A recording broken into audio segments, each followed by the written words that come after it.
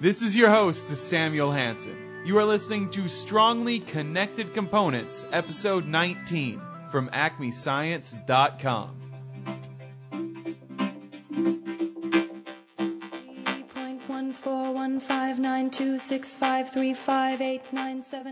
My guest on today's episode is Dr. Keith Devlin, NPR's math guy, author of multiple books, as well as the co-founder of the H-Star Institute at Stanford University. We talk a lot about a bunch of different topics, including just how math should be taught in video games. Here we go.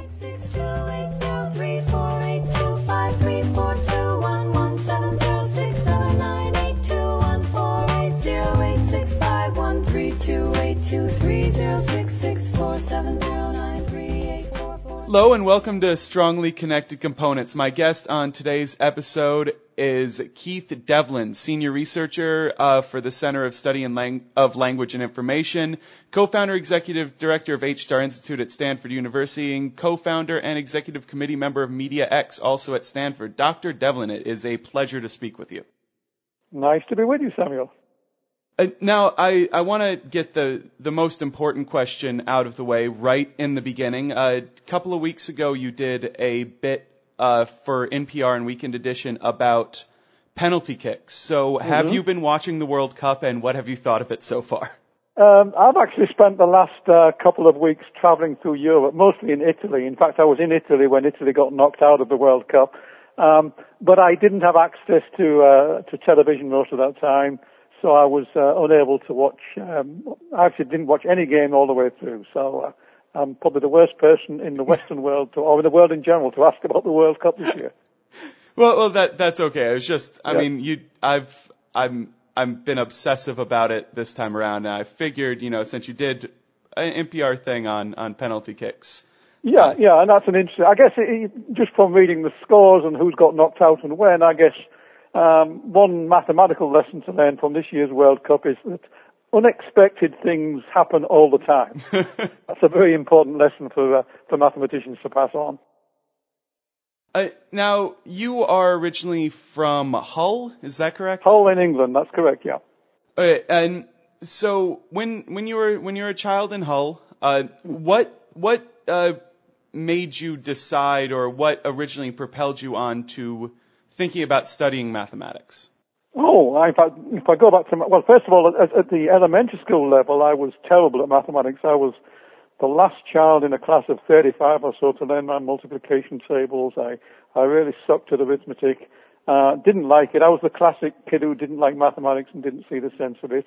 And what really changed me, and it was a period of several years before I decided I did like mathematics, but I was due to change from the elementary school. In England, back in those days, there was a thing called the 11 plus, which meant at the age 10 and a half or 11, you took a national exam, and based on that, you either went on to high school system that was designed to lead you on to university, or else you went to a different kind of high school that was meant to just prepare you for the workforce. And so this was a big high-stakes test, and the year I was due to take it, the Russians put Sputnik up. This was 57, 58.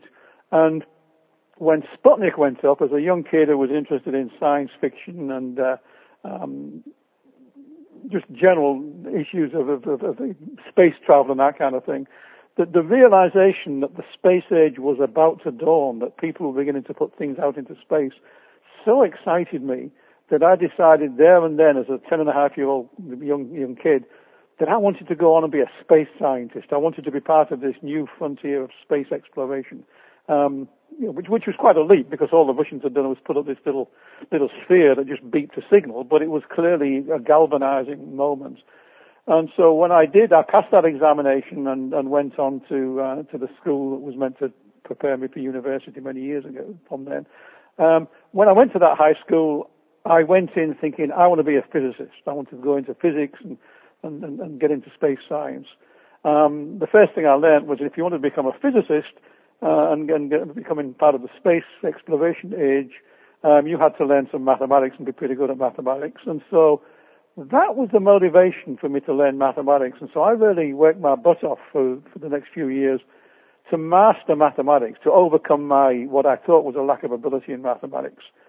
Then, a few years later, when I get to 16 or 17 and I'm beginning to think about university, I had this unexpected aha moment.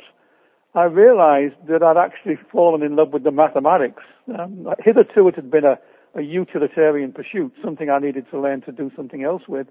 And suddenly I found that I really liked the mathematics. What had happened was I'd learned enough mathematics to realize it wasn't just a bunch of disconnected techniques for solving problems. It was this beautiful landscape, this coherent whole that human beings had developed over 4,000 years that was truly one of the greatest pieces of human creativity. It just turned me on. It really excited me. I began to see connections, and I realized that compared with physics and space exploration, exploring this human-made universe of mathematics was far more exciting and interesting. And so from that moment on at age 16, I didn't lose my interest in physics, but I knew what I wanted to do was be a mathematician, and I've been a mathematician ever since then. Now, you did have a pretty big change from the idea of studying physics to studying mathematics, since your original research was in set theory and logic.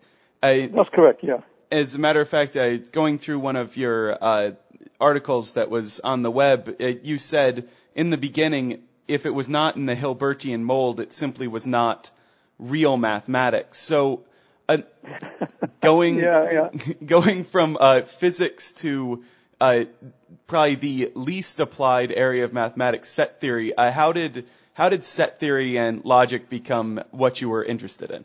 It was interesting. So we go back to, I guess, 1967, 68, when I'm about to get my first degree in mathematics. And that was the age pretty well when people didn't have personal computers, but the computer era was really beginning. That was when you could certainly, if you were at a university, have access to a university computer. And so I actually got interested in the idea of computers. To the degree when I thought that I would go off to university to do a PhD, I'd realized I wanted to go and do a PhD. I wanted to stay in mathematics. But because of the growth of computers, and I guess I'm the kind of kid who's always responds to big things in society. You know, I became a mathematician because of Sputnik and the space age.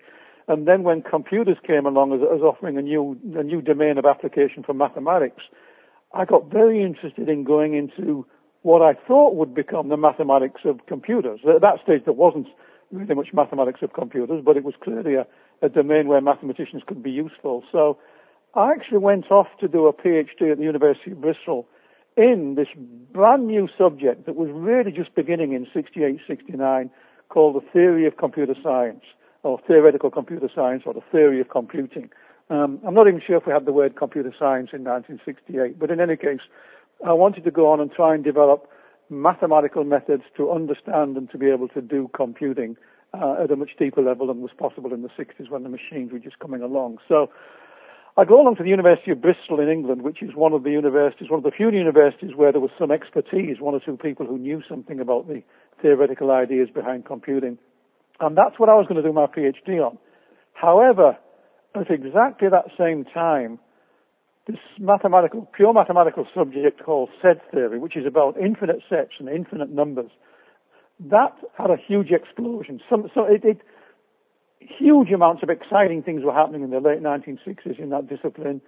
And one of the new faculty members at the University of Bristol had just come back from UCLA, having got his PhD in the United States. He was one of the world's leaders in this new kind of set theory. And there was so much excitement in that area. I just got swept into it.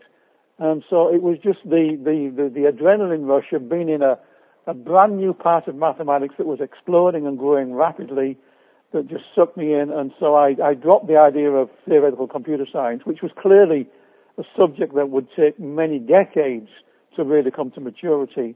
And I jumped feet first into this exciting area that was getting all the attention within the subject of mathematics in general of set theory. And once I was sucked in and got my PhD in that area, I came out with my PhD with so much momentum in that part of mathematics that I was doing nothing else for the next 20 years. And I had a great journey for 20 years within set theory. It was only in 1980, 81 that I sort of, what happened in 1980 and 81 was this big rush of work in set theory sort of ended. It's not clear, I think, to people outside of mathematics that a branch of mathematics typically lasts for about 25 years. It's a generation of people, typically. And a new idea comes along, a branch flourishes, 20, 25 years, there's lots of excitement. Then you've more or less got all of the main results. It's just a matter of tying up the loose ends.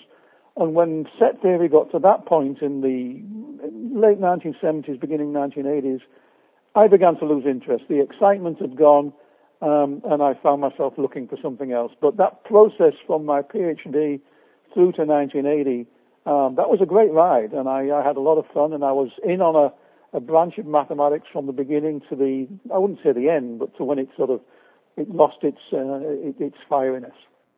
You know, that actually explains quite a bit about why the few people I know who are still doing set theory don't sound nearly as excited as you just sounded describing it.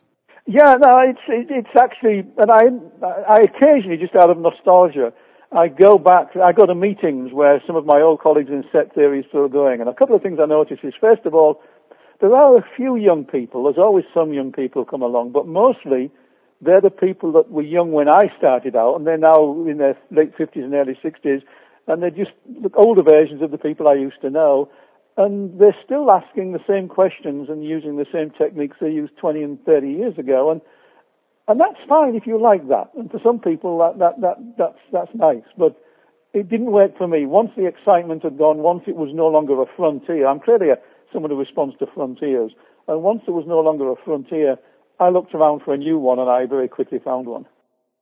Now, do you think that there is that kind of differentiation between mathematicians, the ones who want to be constantly doing something new, something that hasn't been done, and those who find a comfort level and want to stick with it? Oh, yeah, there's a big difference, and it's a personality difference. And there's no doubt about it that when you change fields, and I did change fields in the early 1980s, because mathematics is largely a young person's game. I mean, it's been said, it's not totally true, but it has been said, and it's almost true, that a mathematician does his or her best work in their late teens, early 20s. And certainly by the time you're 40, you're unlikely to come up with something truly original. You might find new uses of techniques you developed when you were younger, but it's very rare, though not totally out of the case where it's happened, but it's very rare that people beyond 40 do something significant in mathematics. In fact, the mathematician's equivalent of the field of the Nobel Prize, which is called the Fields Medal, that's restricted to people under 40 because it's meant as a stimulus to people doing new mathematics, and it's generally recognized that the chances of someone over 40 doing something truly original in mathematics is very rare. And when you find older people that do something big, it's usually because the key ideas they had when they were in their 20s and 30s, they finally figured out how to apply those ideas. So part of it is an age thing. But if you do what I did, and when you've had a 20, 25-year period in a subject and you look for something new, you have to accept the fact that you're not going to be one of the top guns in that new area. It's just the way of the world. You have to be one of the pack. And after you've risen to the top, and I wasn't by any means the best set theorist around, but I held my own with the best, and I could legitimately sort of go around and work with them and talk with them. I had to accept when I moved into a different area that I was just going to be one of the pack from then on. I was no longer going to be one of the leading people who would be asked to give the plenary talks. And that's something that some people just, some people just like that feeling of being on the top of the pile. It's fun for a while, but it didn't sustain me. Now, you've mentioned a few times now having found a different area of mathematics. Was that mathematical cognition, mathematics, and theory of communications?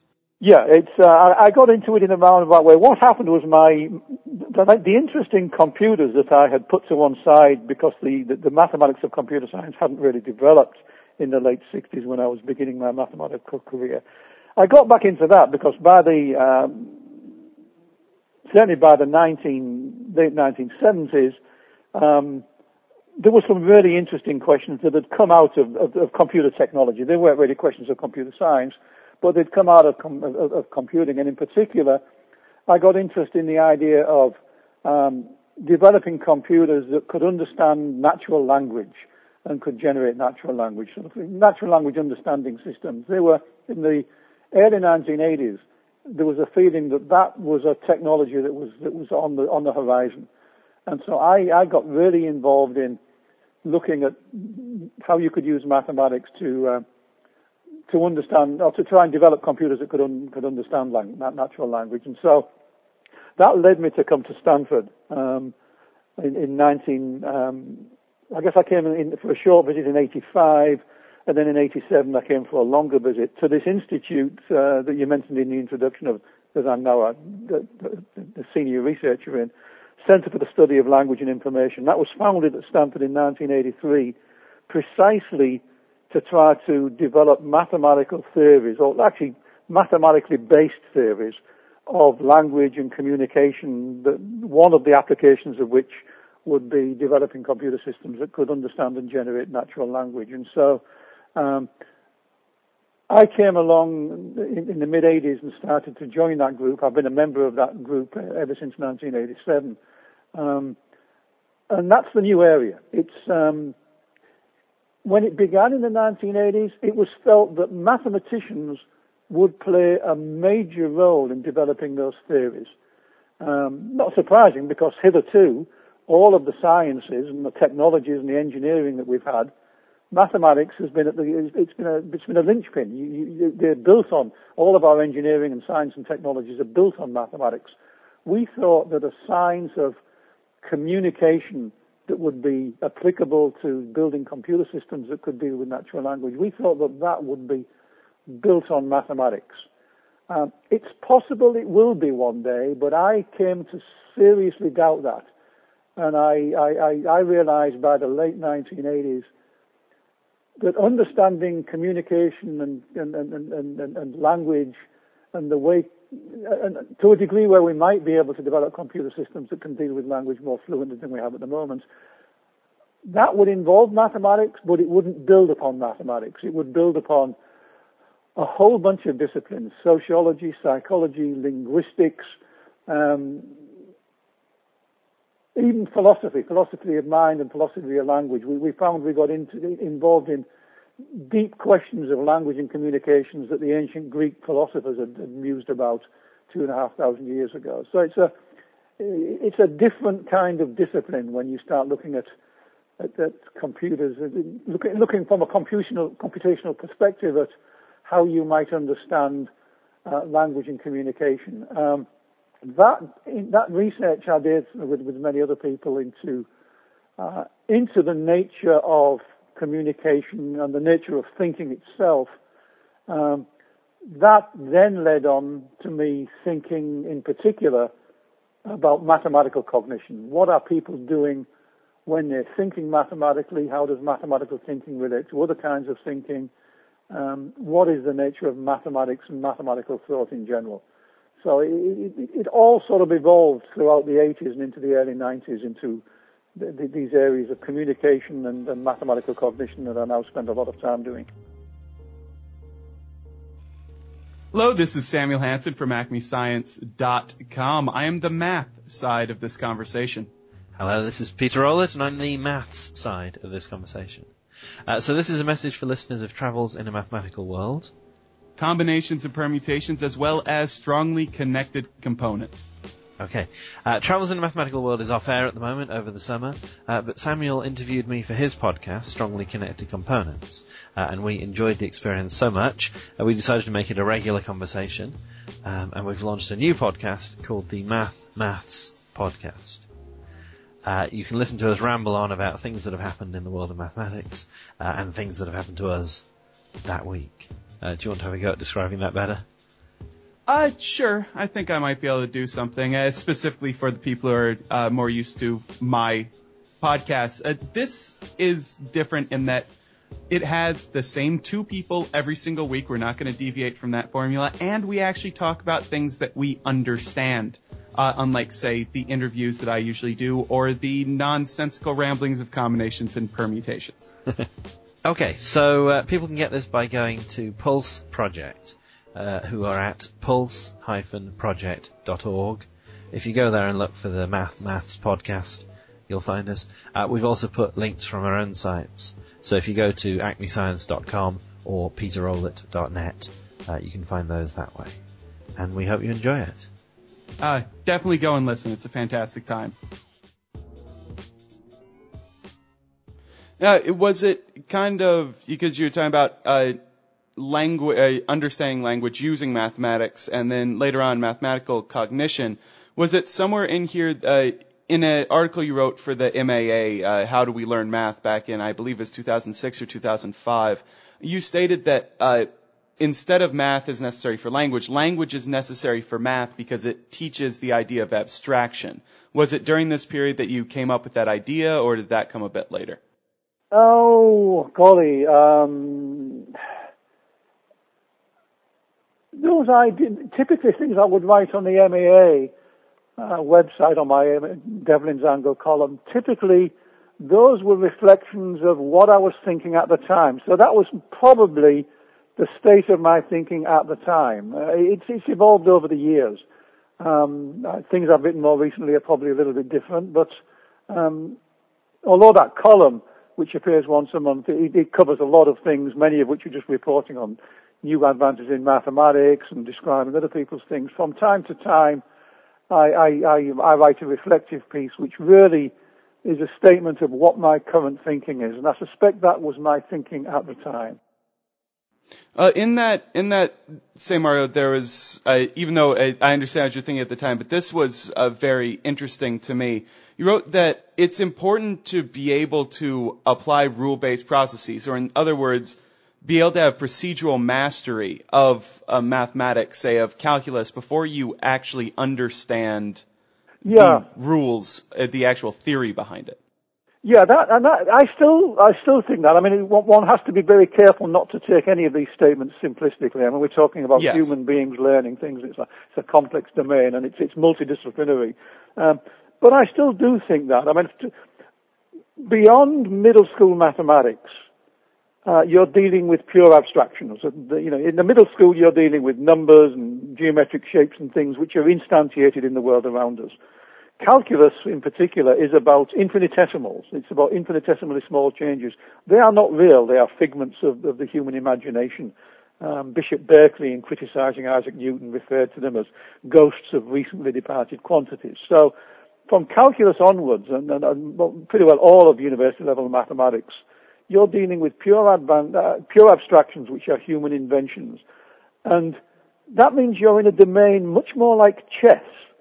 Now, how do you learn to play chess? You learn the rules first. When you've learned the rules, which don't make sense initially, because they're sort of arbitrary seeming rules, and they are arbitrary.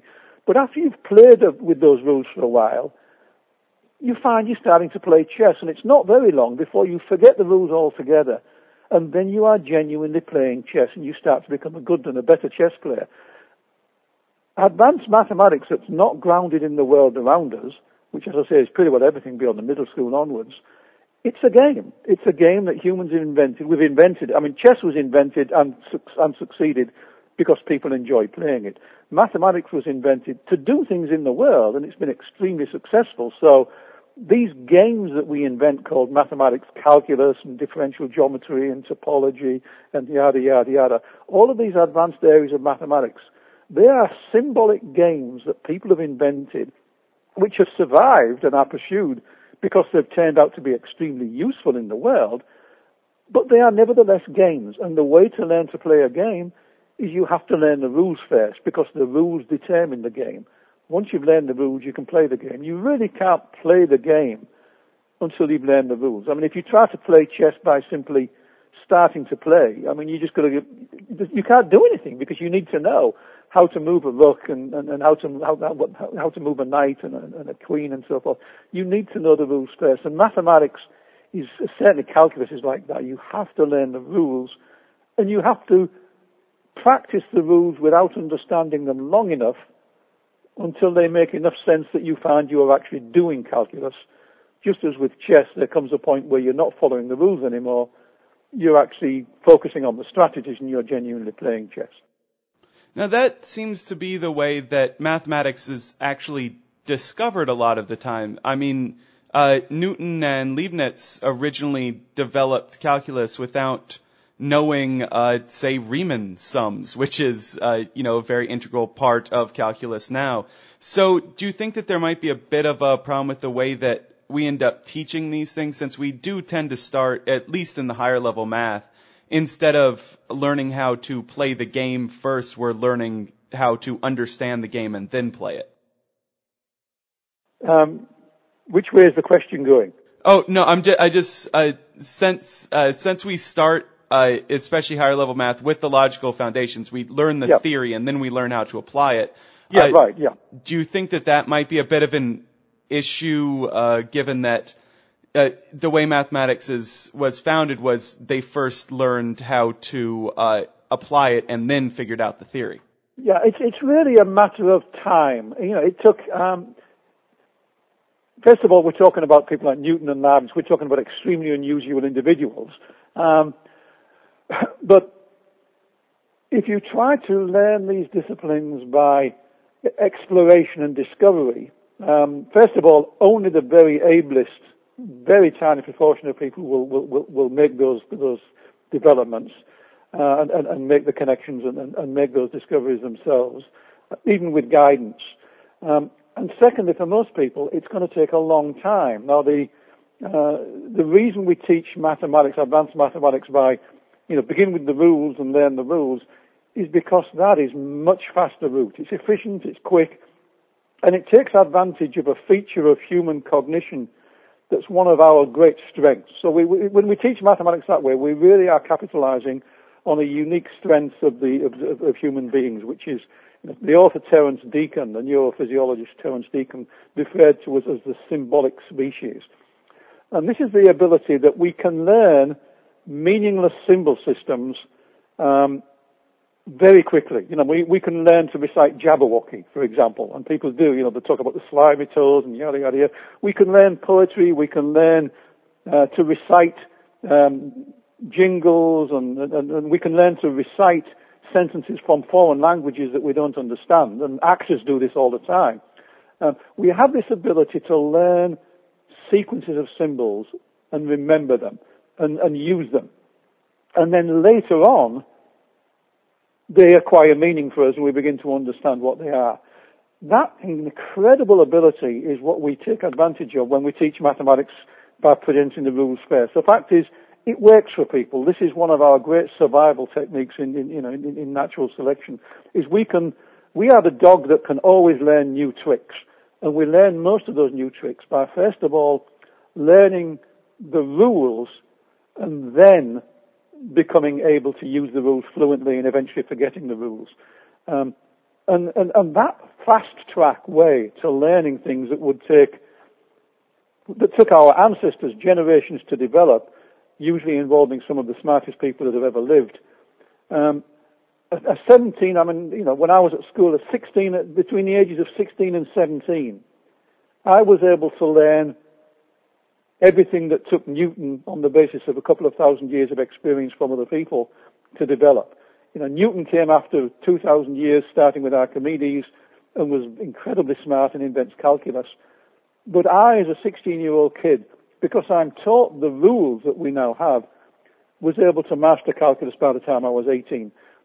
So that incredibly fast way of learning is what we are adopting through expediency when we teach mathematics that way. Now, the downside is, and it's only a downside in some ways, is that it means you can produce people who can apply the techniques very effectively, but they don't really understand them. I know, looking back, that I aced my high school calculus exams. I aced my university undergraduate calculus exams. I didn't understand calculus till I was a graduate student trying to teach it as a TA to undergraduates. So I was in my 20s, and I only understood it when I was trying to explain it to a new generation of undergraduates 3 or 4 years younger than me. And that, I think, is the experience of almost every mathematician.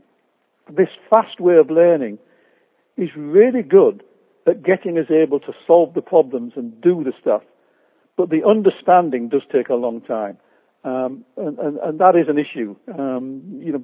Most engineers are incredibly good at applying techniques of calculus. They can solve partial differential equations without blinking almost. But if you ask them to explain the mathematics that they're using, they haven't got a clue. And that's not their fault. It's just because the understanding does take a long time.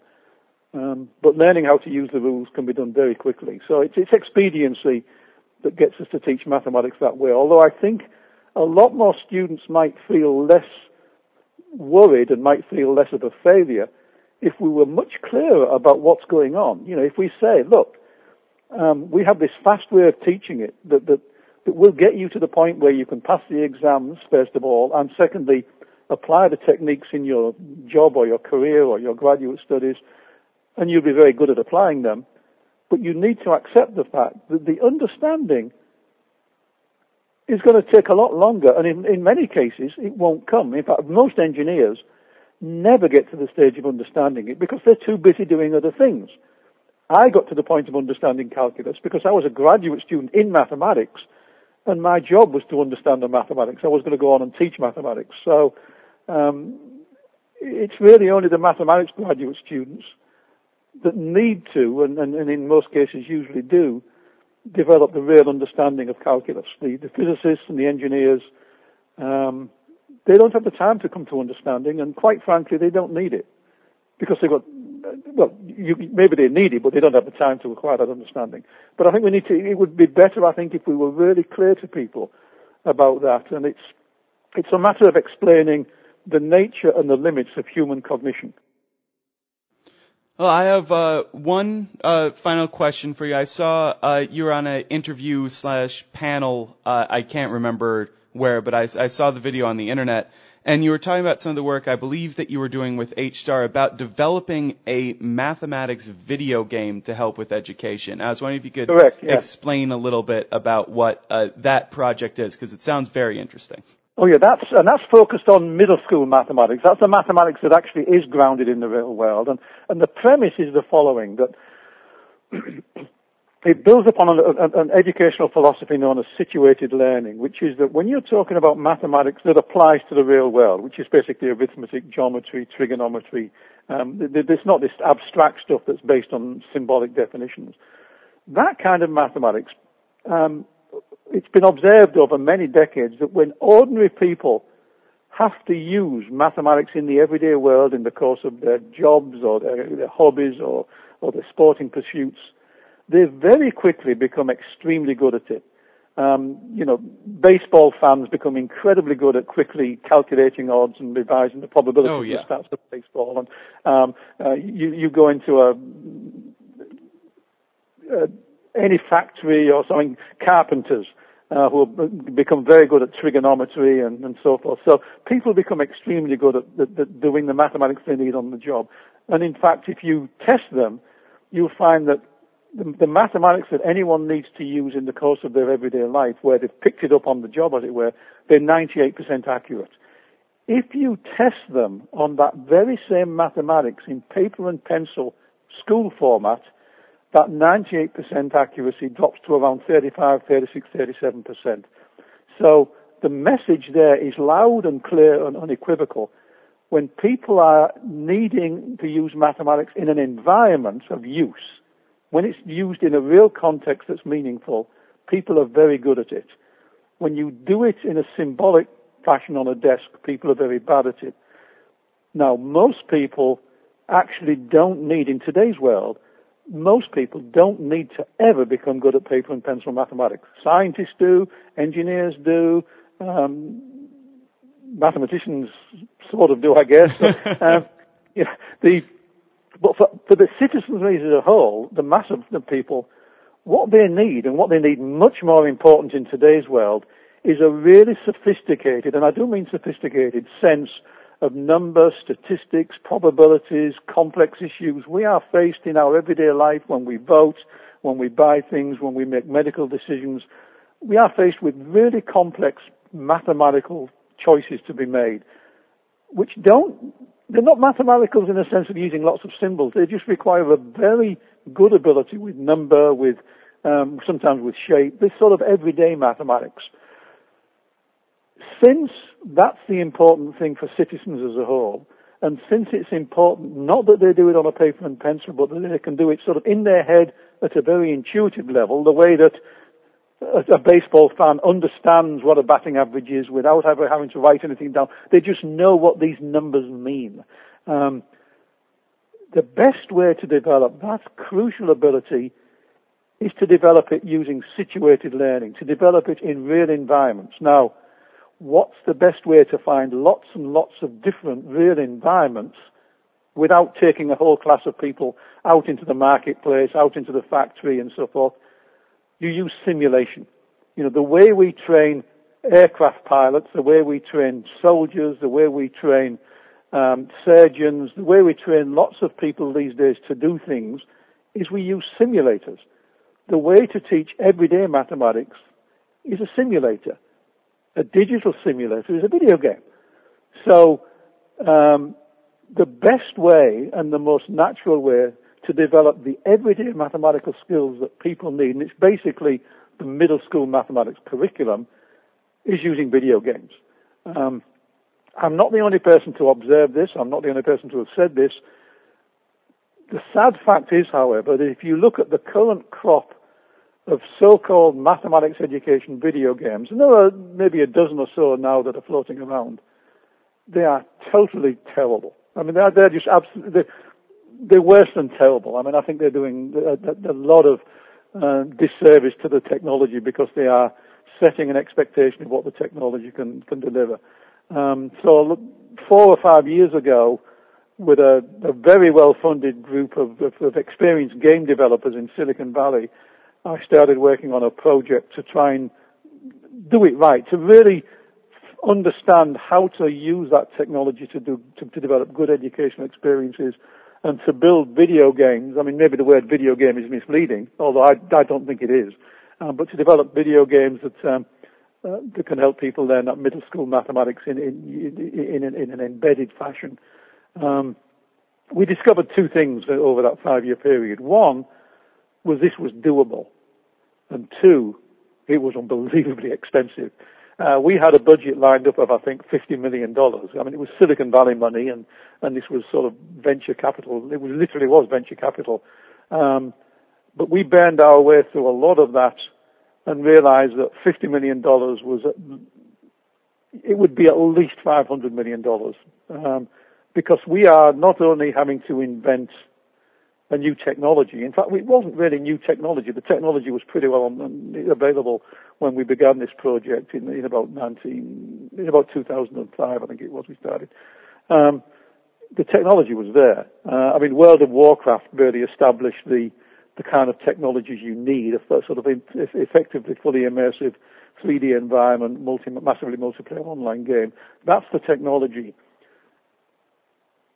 It took Blizzard $50 million in 5 years to build a game that was simply a game. We wanted a game that embedded the entire middle school mathematics curriculum.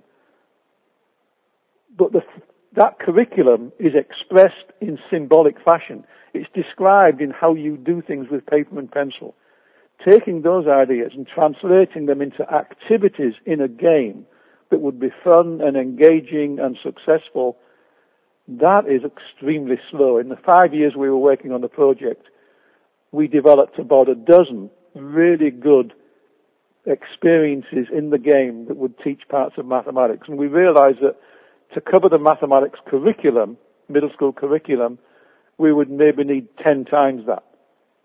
Well, you take Blizzard's $50 million and you multiply that by 10 times the effort and you come up with $500 million. And we guessed that was probably what it would take to build the equivalent to World of Warcraft, where the activities were not just killing orcs and buying and selling gold and so forth.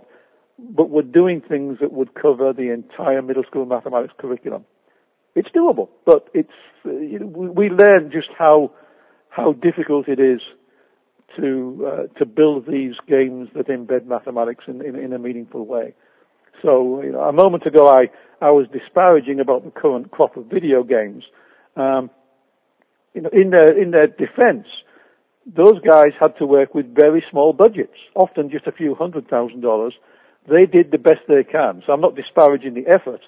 I'm just saying that with the best will in the world, and no matter how much expertise you've got, if you're not talking hundreds of millions of dollars of budget, you can't do it. That was the other thing we learned from the 5 years I was working on this project. Well, I want to thank you so much and wish you the best of luck of getting that funding. Dr. Devlin. Well, I'm working on it. Believe me, I am working on it. Dr. Devlin, it was absolutely fantastic speaking with you today. No, it was a lot of fun. Thanks for having me on. Well, that is all there is for another episode of Strongly Connected Components. I want to once again thank my guest, Dr. Keith Devlin, for coming on the program. I want to thank you all for listening. If you have any feedback, any guests to suggest, or you want to let me know what you think about the show, make sure that you email me at samuel@acmescience.com. You can also go to acmescience.com to find a blog post with some links that are relevant to today's conversation with Dr. Devlin. And you can also stop by the forum and discuss the show with other listeners. It's acmescience.com/forum. The theme song is from Hard and Firm. The song's title is Pi. The outro music is from SP12. You can find them over at opsound.org. Finally, this is a Creative Commons Attribution Share-alike licensed podcast, so please feel free to use this audio to make something else. And then say that you got the audio from us. Once again, thank you all for listening, and I hope you have a fantastic week.